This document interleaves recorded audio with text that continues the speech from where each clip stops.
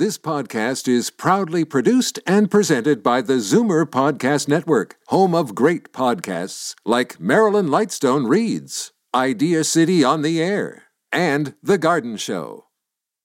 You're listening to an exclusive podcast of Fight Back on Zoomer Radio, heard weekdays from noon to 1. Now, Fight Back with Libby Znaimer on Zoomer Radio. Good afternoon and welcome. As you heard in Bob's news, restrictions are being lifted gradually. And for restaurants and gyms, that means they will be allowed to reopen at 50% capacity on January 31st. So we begin with some business people who have been waiting for reopening. Is this what they're hoping for, or is it another incremental and uncertain step that presents as many problems as it solves? And what about you? Are you ready to return to your favorite restaurant or the gym? The numbers to call: 416-360-0740, toll free 1-866-740-4740. And now I'm joined by Larry Isaacs, president of the Firkin Group of Pubs, and Perry Tucciarone, board of directors member of the Fitness Industry Council and part of its Ontario leadership team. Welcome. Thanks for being with us. Thanks for having me. Let us begin with Larry. So what does this announcement mean for you? Libby, I think we're very cautiously optimistic at this point in time. We've seen the openings and closings happening 4 times now during the pandemic. We've been closed for 440 days by the end of January over the past 22 months. We've lost a number of staff over that time, a lot of product in and out and throwing things away as we open and close. So as I say, cautiously optimistic, and as we see the path forward, excited to head out of the winter and hopefully get back to what we call normal, which we don't know what that is, very soon. And opening at 50%, that can work for you? Look, at the end of the day, we'll take what we can get at this point in time. As I've explained, and we've chatted about this before, our business operates on a very, very small margin. We make 5% profit at 100% occupancy. So 50% is not going to get us there, but it's a start. It gets our employees back on the payroll. We get also some help off the subsidies, which are very, very needed, but not helpful on the wage subsidy. When we closed, we can't use it. So we're excited about getting our employees back, and hopefully they'll all be back. We've just laid them off, recently. So it's not an ideal situation, but as I said, we'll take whatever we can get at this point in time. Perry, what about you? What's the situation in gyms? Well, the gyms are in the same situation as the restaurants. So we have that same take as cautiously optimistic. With, the mandated shutdown, the fourth one, Ontario has been hit the hardest and has the longest shutdown days than any jurisdiction in North America. And we've been hit very, very hard. The fitness industry a little bit harder because we don't even have the option of takeout. It's just you have to come to the facility. So we're, 50% is to start. And a lot of people have moved to online classes. Well, the online classes, it's a small percentage. And what's going to happen? A lot of people have moved to online classes, but with the online, this happened, I think it was probably 15 years ago when the big home gym sales were picked up. You don't get the same experience at home that you do in a club. Some people will stick with online, but people want to get back to the gyms because they want that interaction, the better equipment, the environment that goes with it. The gyms were offering, some of them were offering virtual classes, but it really didn't do very well for most of the gyms. It didn't help. It didn't help to really offset the closures. That's the unfortunate part.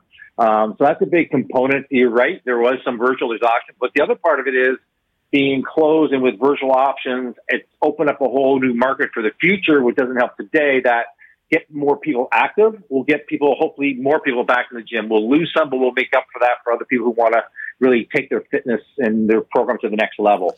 What about staffing in your industry? Have people gone on to other types of jobs?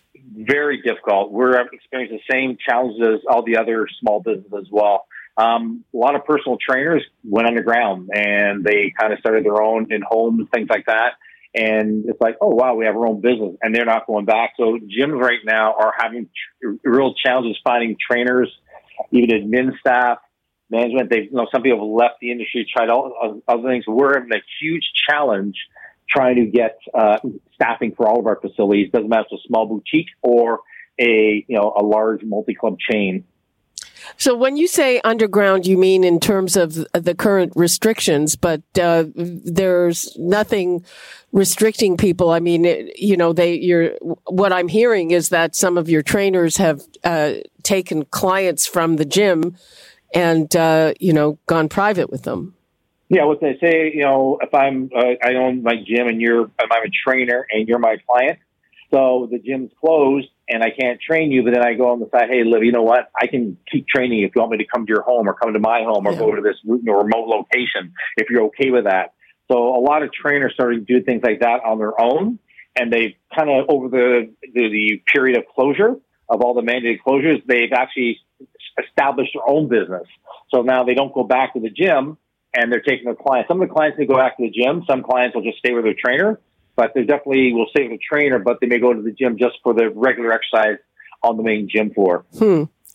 Well, I guess in the restaurant business, there's no equivalent of that, Larry. No, we do have some chefs, but there haven't been a huge call out for people to come to your house and cook for you. So, no, that hasn't helped us at all. Larry, you're talking about some of the subsidies and how some of the subsidies actually don't work in your industry. For instance, the wage subsidy, you have to be paying somebody to work to get it. Correct. I mean, that was one of the things we brought up over the whole of the pandemic, is we've asked for a seat at the table to try and explain how the restaurant financials work, to explain. It's been fantastic when we open to get the subsidies, but when we closed, how do we use the wage subsidy? We don't have any staff. We've laid them all off. The rent subsidy has been helpful for some and not for all, depending on the size of your corporation. And that has also helped extremely, but not to the level that we require. At the end of the day, once everything reopens, we've got numerous landlords coming to all of our franchisees, all of our independent operators, and saying, hey, you open now. Can you pay me back the rent that you haven't given me on the subsidy? And we're saying, well, we're going to sell one hamburger on Monday. How do we propose to pay you back $200,000? So I think there's a long road in front of us. You've got massive inflation that's taking place right now, products not being able to get over the border. Products are going up in price. You're going to see a dairy price increase of 6%, produce 5% over the next few months. That's going to be reflective in the prices we're going to have to charge. Labor's just gone up to $15 an hour. Difficult getting labor, as you heard from everybody else. So there are numerous challenges that are on the table. We're not out of the woods by a long way at this point in time. Well, I've got to tell you, I had some recent takeout, and the price of the takeout is up even from the last time we'd have takeout. It's expensive. Yeah, I mean, look, people say it's expensive, but let's be fair. When you go to the grocery store today, I think you'll realize that things have gone up at the grocery store. Absolutely. So we are not immune from that. So if prices are going up at grocery stores, you know that restaurants have no choice with the labor changes and charges and the increases in product. We too are going to have to go up. And we're in big competition now with people who've become very, very used to sitting on their couch and ordering in, which is not good for the street business. Downtown Toronto is dead still, and nothing going on with offices coming back. So there's a long road to go back, and people are going to suffer a long way still to get back on their feet financially. And we're going to need a lot more support from the government to get this economy back on side. They've spent 90% of the pandemic obviously taking care of sick patients and the health side of things, but the health of the economy is critical to the taxes that are going to be charged in the future and to the way the government raises money to pay for the health care. So don't forget about all the small businesses that are out there that produce this for the government. Okay, I'm going to take a couple of calls. We've got David in Brampton. Hello, David. Hello, Livy. How are you doing? Fine. Go ahead. You're on the air. Okay, I tell you, I'm a senior. I'm 76 years old, and, part of my physical and mental health is going to a gym every day. I've been doing that ever since I retired, right? Yep. Now, I have Good for people you. there that I've known for years, and this is part of my social life. You know, we all are doing healthy activities and stuff like that. And this is something that should be encouraged, especially for seniors. Because, you know, I'm 76. I haven't been in the hospital. Healthy seniors are usually people that do go and get hospitalized into ICU. Well, if you keep them healthy, you know, if their mental health and physical health, and part of that is regular exercise. So you're going back to the gym? Yeah, I'm going back to the gym. It's at Loafers Lake in Brampton. Patrick Brown has been a big supporter of physical health in Brampton, and I really appreciate it. I mean, he's a guy that's really been on the team. You know, yeah, he's very sporty. I don't know. I know he plays hockey and he plays tennis. He used to be a member of my club and played at a high level. David, good for you. You're setting a great example for other Zoomers. Appreciate your call and have fun at the gym. Yeah, thanks a lot. Okay. Bye. Okay. Let us go to Sita in Mississauga. Hi, Sita. Hi, Libby. Thanks. I know the time is important. Mr. Ford is on the right track. 21 days between steps. Hospital cases are just easing out. Let the hospital staff have a tiny break. In the meanwhile, school opened just 2 days ago. Let's just wait and see how that work out, and then restaurant, etc. This way, there will not be a tsunami at the hospital. Okay, in the meanwhile, the hospitals can start on other emergency operations, cancer treatment, etc. Well, they're not clear enough for that yet. Let's hope that's coming soon. Sita, thanks for your call. We're starting to run out of time for this segment. One of the things I didn't bring up, I know that Larry has mentioned it before, is the issue of loan forgiveness, that all those loans that the government made available to small businesses, well, they're going to have to be paid back. Larry? Yeah, I mean, this is one of the things that we're talking about. And as I said to you, the reality of opening doesn't mean you have money. It means you're just open. We still have to, follow all the protocols. We've got to bring a product back in. We've got to hire staff and probably pay some more money. So between the debt that's being carried and just remember that all the independent operators out there, even though you've had the rent support and the payroll support, most of the small independent operators have not had an opportunity over the last 2 years to actually earn an income. So they've been living on lines of credit and all their savings. So you have to take that into account as we have to start paying things back. We need a lot of time. And I'm talking not 12 months. You're looking at 36 months to 48 months to get everybody back on financial footing that's sound. Wow. Yeah. Long road ahead. Perry, what would you like to leave us with? I'd like to add to just what what Larry just said there. And same with the fitness industry. Each independent operator is in debt, incurred debt of up to around $180,000, $190,000 that they have to pay back, even with the subsidies. And the subsidy, we've been locked down 4 times, but they don't match the subsidies with that. Like this $10,000 appreciative, but it really is just really a little cookie that doesn't help a lot. And with the federal government, they haven't added with the shutdowns and help. Like they put restrictions in for the rent relief where I think the benchmark's around 38% of your revenue loss. If it's more than that or less than that, then you don't get any subsidies. And they haven't extended it with all the shutdowns that went on. So that's one issue. The other thing I want to leave you with is David made a great point. That was an amazing call. That's part of what we talk about is closing us down. We're part of the solution. If we have the rules to operate safely and can control it better than most environments with software that we have to book appointments and keep things clean and safe. But people overlook the benefits of physical and mental health to get us through this pandemic as well, and building your immunity so if you do get COVID, you're not severely ill as well too. To improve. Well, I don't know that the fitness is what determines that. To be fair, but you're absolutely right. It is really important, and it's important without COVID to stay active and fit. And on that note, I'll wrap things up. Thank you so much, Perry Tucciaroni and Larry Isaacs. Bye. Thanks for having me. Bye. We're going to take a break, and when we come back, Larry alluded to it. That is the highest inflation in 30 years. I want to know how you're managing, and we'll get a look at the impact on the economy and what we can expect going forward when we come back.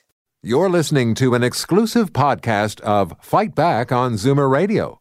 Heard weekdays from noon to 1. Fight Back with Libby Znaimer on Zoomer Radio. Welcome back. Inflation has hit a 30-year high. That news is no surprise to anyone who shops for anything. The annual rate is a whopping 4.8%, the most.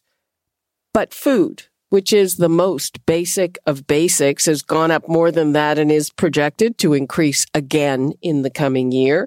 This year's increase was 5.7% overall for food, but it depends on what you're buying. Frozen beef, bacon, apples, and oranges have all increased more than that, and so have shelter costs. And even though gas has come off recent highs, prices are more than 30% higher than they were in December 2020, just over a year ago.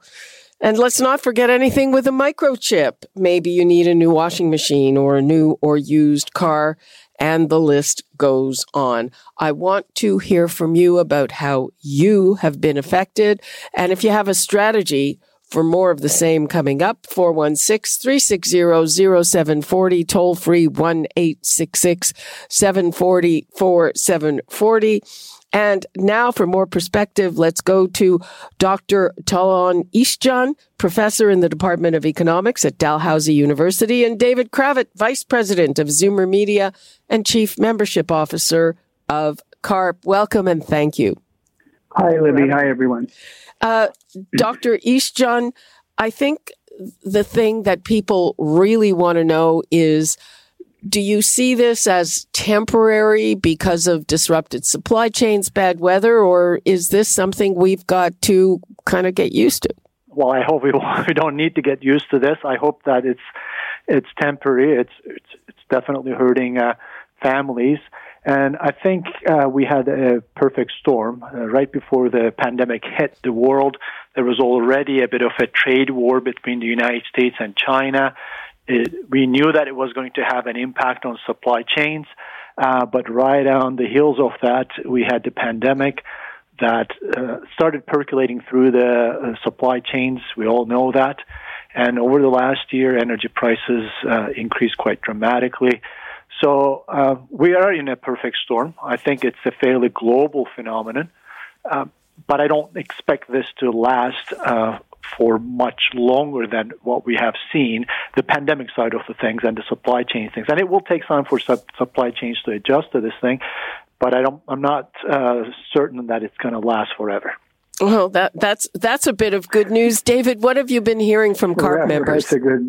I hope not forever. Well, our members, CARP members, and indeed the members of the Zoomer demographic, precisely because of age and the high percentage who are on fixed incomes, are exceptionally worried about this. It's the number one preoccupation. Over 80% of our members say they are highly worried about inflation. I don't think they're terribly optimistic about it being perhaps as short term as some are predicting, because in addition to the supply chain issues, we have record federal debt. We've lived through this movie before and seen the effects of inflation prolonged over a period of time, and we know that the more the government increases the money supply with huge deficits, the harder it is to get this under control. So I would say it's a time of very high anxiety in our corner of the world. Mm-hmm.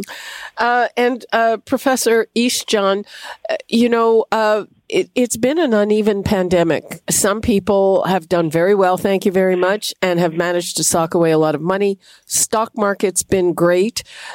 So what do you see in terms of that, in terms of the really uneven impact financially? That's an excellent question. I don't hear that question being posed a lot. In fact, even academics. It's a fantastic question because inflation has always been something that affected people unevenly. Some people benefited from that, and some people lost. If you're in a fixed income security, of course, you're going to suffer from that. And if you're sometimes in other sort of investments, you'll benefit from that. As you mentioned, the stock market versus the fixed income people. But we're also seeing through this pandemic record profits by some household name companies, and we have over the years also seen incredible market consolidation and pricing power of these firms have increased. So whatever costs increases they have seen, they were able to pass it on to consumers. And so yes, this has been a boon for some companies and record profits, even in some agricultural companies, main distributors. And certainly not a good news. High level of anxiety among people with fixed income. So I think David's point is right on the money. It does create an incredible amount of anxiety, and your question is right on the money as well. It has been an uneven process. So we have to address both of these issues. I'm a bit less certain about the impacts of the increase in money supply on this thing because of the fact that, this is not the first time we are having a big shock. We had these, over the last 30 years, many disturbances in markets. Now, let's not forget the 2007-2008 financial crisis. And during that time, money supply did increase, but actually inflation went down. So what we're seeing is uniquely different from what we have seen at that point. Federal deficits, I think they have, in fact, helped many people, vulnerable groups, to survive this pandemic better than they would have otherwise. So it's a mixed bag. I think your question is the type of question we should be asking. Who's benefiting from that? Who's losing in that? And how can we help those people who are actually losing, and the vulnerable groups especially? Okay, let's hear from Irene in Toronto. Hello, Irene. Irene, are you there? We got a very long comment written up here, but she doesn't seem to be there. Are you there, Irene? Nope. She changed her mind. Again, David, I know that a lot of older people on fixed incomes, but in terms of investments, I think that most older people have kind of, over the last long while, have had to turn away from fixed income investments and are also benefiting from the markets. Well, I think that's true, and what's unique here is that this is all occurring at a time of tremendous increases in longevity. So the population who is quote unquote older is much larger. We have almost 7 million Canadians, 65 plus.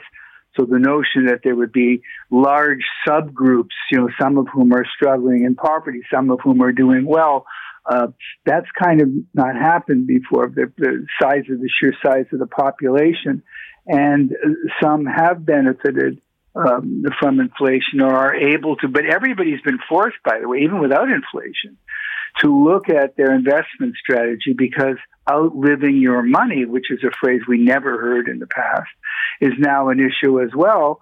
And do I have enough money accumulated at any rate of return, risky, safe, whatever?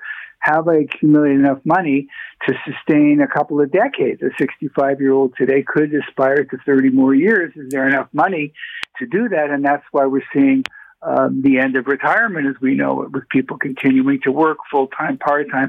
So it's a very diverse pattern, and it's not surprising. We should not be surprised to say, hey, there's a couple million people in this boat and a couple million people in that boat, and they're both the same age group, much more diverse than ever before.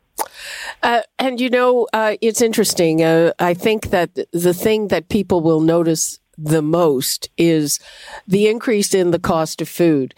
And, I have one little story that I think really illustrates it, even though the product is a bit of a luxury. So I had a certain brand of olive oil that I really like. It disappeared from the shelves, I would say, over a year ago. The owner of the store told me that the distributor had changed and he couldn't get any, blah, blah. Then, I was there one day and boom, I saw there was one bottle of it left, and it was 50% more expensive than the last time I bought it. And I'm sure that the cost of it is being paid by the grocer. I don't think he decided to jack up the prices. They have to pass things along. And if you repeat that, I don't know, dozens of times for basic, even more basic than that, frankly, products. You know, you've got what happens at the grocery store. Well, that's true. That's absolutely right. I think it has been quite dramatic when people started seeing price increases that they had not seen, and these are the products that those are necessities. They have been using them, they have been purchasing them, and just like you did, there's a big shock there. Now, in that particular instance, it may be a bit idiosyncratic, the distributor and the supply chain and all that sort of stuff. But the reality is, it was a pretty uniform phenomenon for food items, and also it kind of tells us that we really have to rethink at some level what does it mean to have a food system within Canada that's affordable and is somewhat resilient to these sorts of shocks that we may see more frequently in the future. I'm not saying that we'll have a repeat of this thing in the next 5 years, but who knows? I mean, who can tell the future? We didn't know this was coming, but many people were telling that we were too reliant on a few distributors and few supply chains with less reliance on local food provision. Well, some of us want to eat fresh fruits and vegetables in the winter. Well, it's interesting because my case, you gave an example, and let me throw in my case into this. So I am a member of a CSA, so I buy my vegetables and fruit from a local farm, and they distribute it. We signed up for it last year in December, and so we had paid for our basically fresh vegetables and fruits up front a year in advance. So wow. We were to some extent sort of shielded from the disturbance in the market. But of course, there are other things that change over the time. So what I'm trying to get at here is that these sorts of local links and support for local, and their costs are increasing. Don't take me wrong; the fuel costs are increasing. These are organic farms; they don't rely on artificial fertilizers, so they're to some extent cushioned by this. But their own expenses are also increasing. But it can help us to see where the change is coming from, be a little bit less surprised about this missing olive oil on the shelf, and know exactly why those prices might be increasing, and a bit more certain about the cause of that. Yeah, well, no, I agree with you, and that's great to do that, except, again, in the winter, if you're with a local farm, you'll be getting cabbage and potatoes. It's a burden, but let's face it, the real urgency here, and I think it's, I wish I was in a program like that. They have them here, David. Yeah, I'm going to find out now.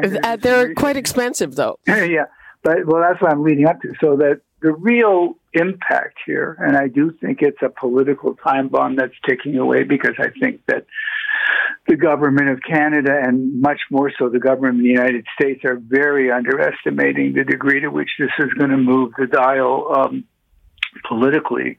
The real impact here is the people that don't have the discretion, that have to pay more for essentials, that can't make these moves of giving up one item or a couple of items or a luxury item or a discretionary item. And they have to choose between, heat or eat. I mean, we haven't even talked about rising energy costs and fuel costs. Europe is up, over 100% over last year, and they brought in their whole renewable fuel, end of carbon-based, fossil fuels just in time for cold weather, and they're short of everything. And people are almost ready to riot in the streets over energy costs. I mean, you've got to pay for your heating. You've got to pay for certain basics, even if they're not maybe the ones that you would want if you had full discretionary power. And there's a lot of people who are hurting big time, and I don't think it's on the radar as prominently among our political leaders as it should be, and as I think I'm predicting, if I'm going out on a limb, as I think it will be if this thing continues, and I think it's going to continue. Well, the other big thing in our inflation is housing costs. Real estate has just, it's unbelievable the amount real estate has gone up. That's a made in Canada thing. And, my perspective is I think come the next elections, the governments will be focusing on younger demographics who've got to get into houses. They may do, but if they start focusing but don't have a good answer, and if I can throw my one anecdote into the piece really quickly, our oldest daughter, recently moved to the United States because she gave up on any hope of ever being able to buy a home in Toronto for the rest of her life. Wow! I'm out of the market; it's too expensive, and she moved all the way down to Charleston, South Carolina. Wow. Well, the one thing about housing is I'm calling in from Halifax. We had people from Ontario and in Halifax with living in tents because the housing market here is just off the roof, and I've been quite amazed by the sort of sheer response of the housing prices during the pandemic. But at the same time, we shouldn't underestimate this was also happening in the United States. In the United States, over 2021, housing prices in the country as a whole went up 20%. There was again some regional variation. But mortgage interest is deductible, and there are many markets where you can afford to buy a house if you're a younger person. And in Toronto, it's over. It's literally over. Well, and part of the reason for that increase in Halifax are people from Toronto who moved. Yeah, of course, yeah. Blame Ontario for a change. We don't have hard numbers on that, but we do have some anecdotal evidence suggesting with remote working, that has increased the appeal of Atlantic Canada for some people otherwise living in Ontario. You're right. Okay, I've got to wrap up this conversation. It's very interesting, and I'm sure that we will be talking about this a lot over the coming months. Thank you so much, Dr. Tolan Eastjohn and David Kravitz. Thank you for having me again.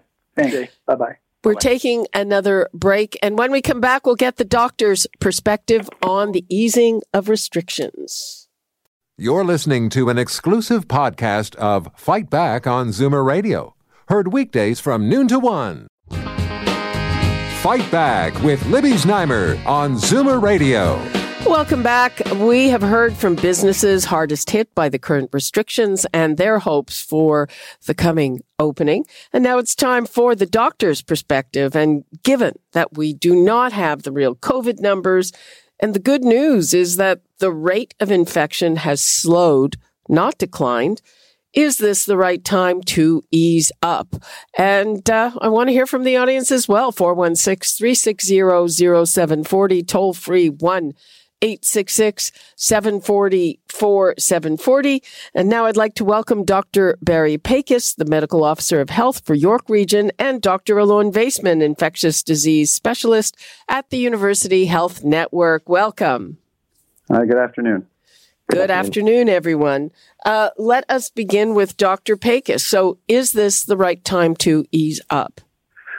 So right now is not the right time to ease up. Unfortunately, that's not what the Premier announced. He, of course, announced that we would be easing up, but not for another 2 weeks or so, or 11 days. So it's certainly true that we've seen a decrease in the acceleration of cases right now, and there's some good and hopeful signs.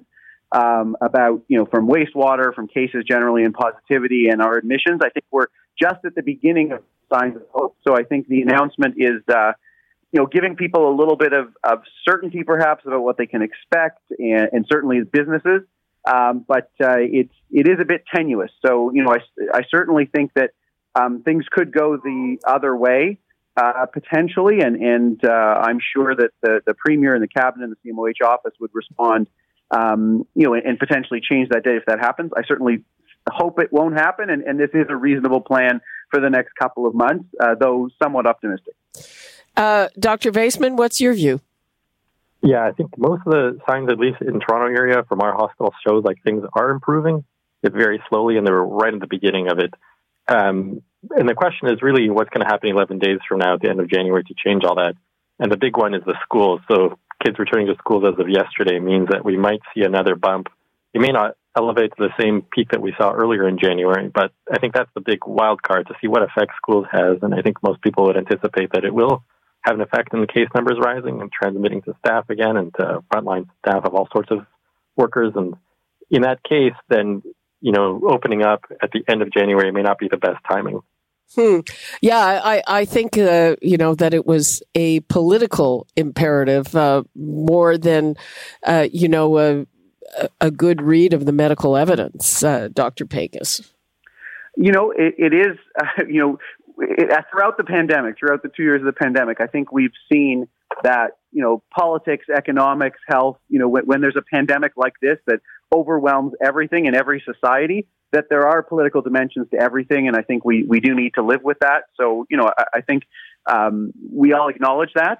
I really do agree with Dr. Vaisman that the schools piece is a bit of an unknown. And in addition to just the increase in cases, which I think, may be modest, I think what's important to keep in mind is one of the challenges for hospitals and all essential services across the board is, people needing to isolate if somebody is in their household that is ill. And even though that isolation period is very much restricted now, with schools opening and kids potentially becoming ill, even if there isn't this increase in transmission that leads to new admissions, what it very well might do for a short time is put additional strain on many services, including healthcare services, because some of those people who work there may need to stay home. There's all kinds of measures that we have to keep those people in the workforce through testing and various other means, but that's another challenge that we're facing with this reopening, and it's yet to be seen what kind of impact that'll have. Well, we keep hearing about jurisdictions where they're making provisions so that even infected healthcare workers can work in certain settings, Alon.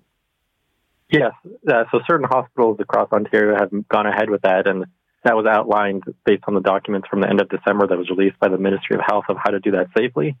But I think most hospitals are trying to do that. They're hesitating to do that because there is risk associated with it, and really it's only when it's absolutely necessary. So I think that Dr. Picks nailed it on the head that it's not just a question of hospitalization, it's also a question of personnel. This wave has been marked more so than previous waves by a loss of human personnel, not just in hospitals, but everywhere. So that's where you're going to run into problems running essential services, not just hospitals, police, fire, everything. Let me ask you a personal question, Dr. Pecos. Are you ready to go to a restaurant to eat indoors or to go to the gym? I would certainly be looking forward to both of those things. For the situation I am in, I triple vaccinated as many people are. I think, a restaurant is all restaurants are not the same, certainly, if you're asking me a personal question. And certainly, going to a very busy restaurant, even if it's at, the required capacity, it may look different between restaurants. So I'm happy to stay at home here and to eat at home. But I think people can and should feel safe, when the provincial guidance does indicate that that's allowed. And really, again, with so many restaurant venues, people just do need to be careful and thoughtful. And restaurants, of course, need to make all the provisions that they know they need to do. This isn't their first shot at this. And so, I think it can be potentially safe. And I think restaurants is a reasonable place to start. They have suffered a lot during the pandemic. And if done properly, I think it can be done in a reasonably safe way. Dr. Vaisman, same personal question to you. Yeah, I agree. I think when you're looking at these decisions, I think there's really two distinct questions you ask yourself. Is it safe for me and my family? And is it good for the general population? And I know it's hard for people to kind of care about the general situation in Ontario, but that's the second thing that you really need to consider. So although for me personally, I wouldn't have a problem of eating indoors. I'm triply vaxxed. My family's vaccinated. We don't have any immunocompromised people in my family. I would feel totally comfortable from a safety perspective. The question is how am I affecting the overall situation in my region, in my province? And as Dr. Pecos mentioned, it certainly can be done safely, and in the future, makes a lot of sense that we should be opening up very, very soon once these numbers come down. But I think that's the other question people need to ask is what you're doing these kinds of things, are you going to lead to transmission and overwhelming? Are you contributing to that problem of overwhelming the system? Yeah, I mean, one of the other problems just for people in general is that it's impossible. Well, I won't say impossible. It's very difficult to get a test. And I'm just talking about a rapid test, even if you want to pay for it. there were a lot of people who got them before there was a run on them, but now it is, it's very difficult to do that. And that's, I think, a big constraint. Am I right, Dr. Pecos? Yeah, certainly testing is one of the challenges, not only because it helps us know whether we're infected, whether we need to go out, but it is something we've somewhat become used to over time, and it's still only a couple of weeks since there has been restricted testing. So it's challenging for everybody to understand how we should behave. I think overall, at the population level, we've made the decision over the past couple of weeks, and it's become really clear as we open school this week that school is the congregate environment that we really feel as a society needs to get open, and that's why the government has dedicated at least 2 tests for all staff and students there and made that available. And it is difficult to get those in the general population. So, as we approach January 31st, hopefully some of those, rapid tests are going to be a little bit more available to people. And certainly as the testing guidance for PCR testing comes into effect, because it's only been a couple of weeks and now the labs are having more capacity. We saw that we added first responders and family members of unvaccinated seniors to the list of people who can get a PCR. And as that capacity increases again, we'll add some more people to who can get tested. But it isn't going to be the entire population, and people really just need to be very vigilant that if they have symptoms, they need to isolate and most certainly not go to a restaurant when that option is available to them. Okay, I'm going to give the numbers out again. I would like to hear from the audience. We had some people who were calling us in the first thing about whether they are ready to go to restaurants and to gyms. Both those things can be very important to your mental health and certainly important for the economy. And just in general, what are you thinking? I mean, we've just heard that we're going to take this step to reopening in 11 days. The numbers of cases are not going down. Maybe they're plateauing or the rate of increase has slowed. What do you think? 416-360-0740, toll free 1-866-740-4740. And one of the things that I find interesting is that I've seen a number of jurisdictions where lockdowns were really strict, like Australia, suddenly say, we're not locking down anymore. And I think that there is a sense among quite a few people that, that maybe those lockdowns didn't really help, certainly when it came to Omicron. Dr. Pecos, what do you think? Well, it's always important, but always difficult, and lots of caveats when we compare jurisdictions. There is no question that the Australian approach was pretty severe, but it did result in a pretty good outcomes for them. And similar if you look at Canada compared to the United States. I'm very pleased overall with how we responded. Of course, it differs by province, but I think we did do the right thing. And our populations, our public is very different. If you look at jurisdictions like Israel or UK, where many, many more people did have COVID initially, and there's a lot more spread now, particularly in Israel, where I think they are getting close to endemic. And you need to remember that our population in Canada, with many multiples more seniors and many fewer children than a country like Israel, who's demographically different, we genuinely have to have a different approach to things. So, I think Omicron has changed our approach overall in all countries. But that just doesn't mean for everyone that opening up right away is the right answer. It really needs to be done in a measured way, and that's exactly what we're doing. It's interesting you should bring up Israel. I just saw a news report from there which basically said that vaccinating kids helped, but that their protection is very limited in terms of how long it lasts. Dr. Vaisman, it's kind of interesting. Yeah, I think there's no doubt that vaccinating kids is very important, and I think one of the main reasons you should be vaccinating kids is protecting them from any potential long-term consequences. So a paper just came out showing that it protects them from an inflammatory disorder associated with COVID. As for how long it lasts and how good it is at preventing transmission between kids is another question, and it's certainly potential to be limited, as we know with adults, that with Omicron we have less potential to actually prevent transmission with vaccination. But where it counts, where vaccines count, it's doing exactly what it needs to do with children, which is to protect them from any severe side effects or hospitalization, which to begin with are uncommon, but does even better job than that. So I think we would anticipate that the length of the protection from vaccines shouldn't be any better in a child than it is an adult. And we've seen that, and that's why we've got boosters at the end of 2021. And Dr. Pecos, just yesterday, the Prime Minister was saying, hey, not enough children are vaxxed. We're at least in York Region, we're moving towards 60% of our 5 to 11s getting the first dose, and hopefully very shortly 10% double dose. And I think that's really going to be key, as Dr. Vaisman said, that we need to move away from this idea that the vaccine is preventing infection. It may do that somewhat, but really that's not the goal. The goal is really, if we're talking about schools, is we don't want those children being exposed to a risk of severe illness. And the way to do that is to make sure that children are vaccinated when they go back to school. To be honest, that's why I'm comfortable sending all of my kids back to school, because they are double vaccinated. And I really encourage everybody, to get that going right away. For the, almost 50% in Ontario or 40% in York Region that haven't had their kids vaccinated yet, that really is the most important thing that they can do. I'm going to take a call from Marissa in Brampton. Hello, Marissa. Hello, Libby. I would just like to say that I feel that we should fully understand where where Omicron is. I don't know if it has peaked, if it has plateaued, and if it's going down. A few weeks ago, and I heard doctors and people who know about epidemiology speak in those terms, like that was the path that we were going to follow.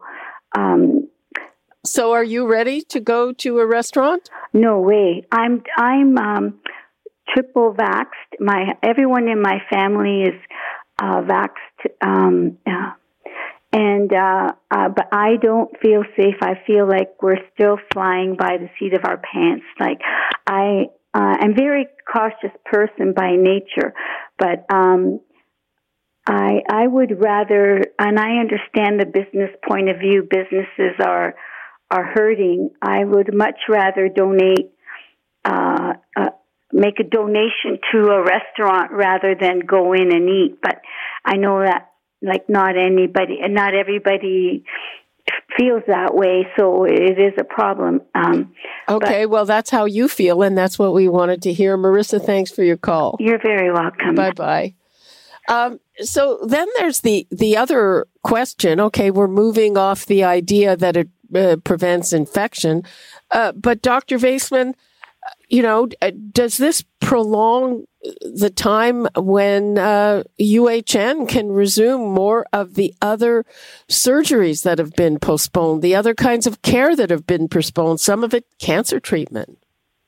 Yes, a lot of that has to do with, so if you look at the total of admissions and hospitalizations that we've had this time, it's not as bad as it was in the past when it comes to severe illness. Certainly the highest number ever achieved in terms of total number of COVID was now during this wave. That's absolutely true. And so there is a certain burden associated with COVID in the critical care, but it's not as severe that's due to COVID. And so that means that there is a certain amount of ability for hospitals to return to normal sooner. But the main reason that we're not able to do that is also because we don't have the personnel available. So we've had so many staff exposed and pick up COVID in the community that restricts a significant amount of our ability to do any additional work outside of providing care that's most essential. So the surgeries that had to be canceled, procedures, tests, all sorts of things that had to be canceled. So as soon as our personnel are able to return, and we anticipate that the admission numbers with COVID are also going to rapidly drop as fast as they rose, at least that's the prediction, then we'll be able to return to those other issues that, of course, that are really important to provide care for patients. So again, it's that personnel availability that's become a critical problem. And does the reopening help or hinder that, or neutral? Well, I mean, on paper, it should potentially make it worse, but that's only true if the community transmission is high at the time. So if the community transmission is low, the vaccination rates are very high, then reopening doesn't necessarily have to make things hard. As we saw in previous waves, just because we reopened didn't lead to an overwhelming amount of cases in the hospital. It all depends on those other factors and what's else going on in society. Dr. Pecos, in York Region, hospitals there, what do you think? Yeah, I mean, hospitals are certainly overwhelmed right now for both of those reasons, the number of patients and the staffing issues. And it is in this plateau, but it's in a plateau. It's a very, very high place. So, it's good that it's not accelerating in a way that would, even be more overwhelming than it is. It is still a challenge. And I think one of the things that we need to look to is booster doses. So, in York region, we're well over 50% of our 50 plus, but we really need to get those booster doses to everybody. And the reason for that is, not only are we dealing with this acute care crisis right now, but, we need to build back and we need to get all of those procedures that have been delayed. They need to happen for the health and well-being of those individuals who need those procedures. And the way to do that is to prevent people from coming into hospital. So even now, people getting booster doses, we have lots of appointments available and really across the province. We need to get everybody boosted so that over the next 3 to 6 months, there are fewer COVID patients in our hospitals and more access for people who need it for other reasons. I think, that's a very forward-looking and something individuals really can do, is even if you don't, feel the need as you did for the first or second dose, really you need to go out there and get the booster dose in order to reserve that acute care capacity for the next 3 to 6 months. Mm-hmm. I think most people who've had 2 doses are happy to get a booster. Am I wrong? I mean, some are, and what we've seen is that only across the province, there's still a good more than 50% of people who had 2 doses but have not had that third. And some of that was related to access, and they weren't in the 18 to 49 group that only became available in the past month or so. But people are not going in droves to the clinics right now, and they really should be. Moderna is available across the province now, and that is the preferred vaccine for a booster dose. And the clinics, many of them are not seeing people to capacity right now. So that's really what people can do. And I hope that you're right. I hope people who've had 2 doses, recognize how important it is to get that booster, and they'll do so in the next couple of weeks because it really will make a difference. Well, what about that issue? For a while, there were a lot of people who wanted to refuse Moderna. They wanted to wait for Pfizer booster. Is that still? Yeah, there's no reasoning behind that. Dr. Vaisman hopefully will support that as well. I'm sure he will. That they are equivalent, and actually there's some emerging evidence that Moderna may be preferred. There's going to be more Pfizer coming down, shortly, hopefully. But really, I think every day matters, and getting a Moderna dose now is equivalent to Pfizer and may even be better. So I'd encourage everybody to do that. Okay, Dr. Vaisman, last 20 seconds to you. Yeah, I think everyone should recognize that things are turning in the positive direction in terms of overall cases and hospitalizations, and it's going to take a while. So people just need to hold on tight for a few more weeks. Vaccination is still the best way out of this. Hopefully by February, we'll have a little bit more calmness and sanity. Okay, and hopefully better weather too. Thank you so much, Dr. Barry Pecos and Dr. Alon Vaisman. And Free for All Friday is coming up tomorrow. If you didn't get through, if you have something else that you want to say about all of this, and that's all the time we have for today. You're listening to an exclusive podcast of Fight Back on Zoomer Radio. Heard weekdays from noon to 1. This podcast is proudly produced and presented by the Zoomer Podcast Network, home of great podcasts like Marilyn Lightstone Reads, Idea City on the Air, and The Garden Show.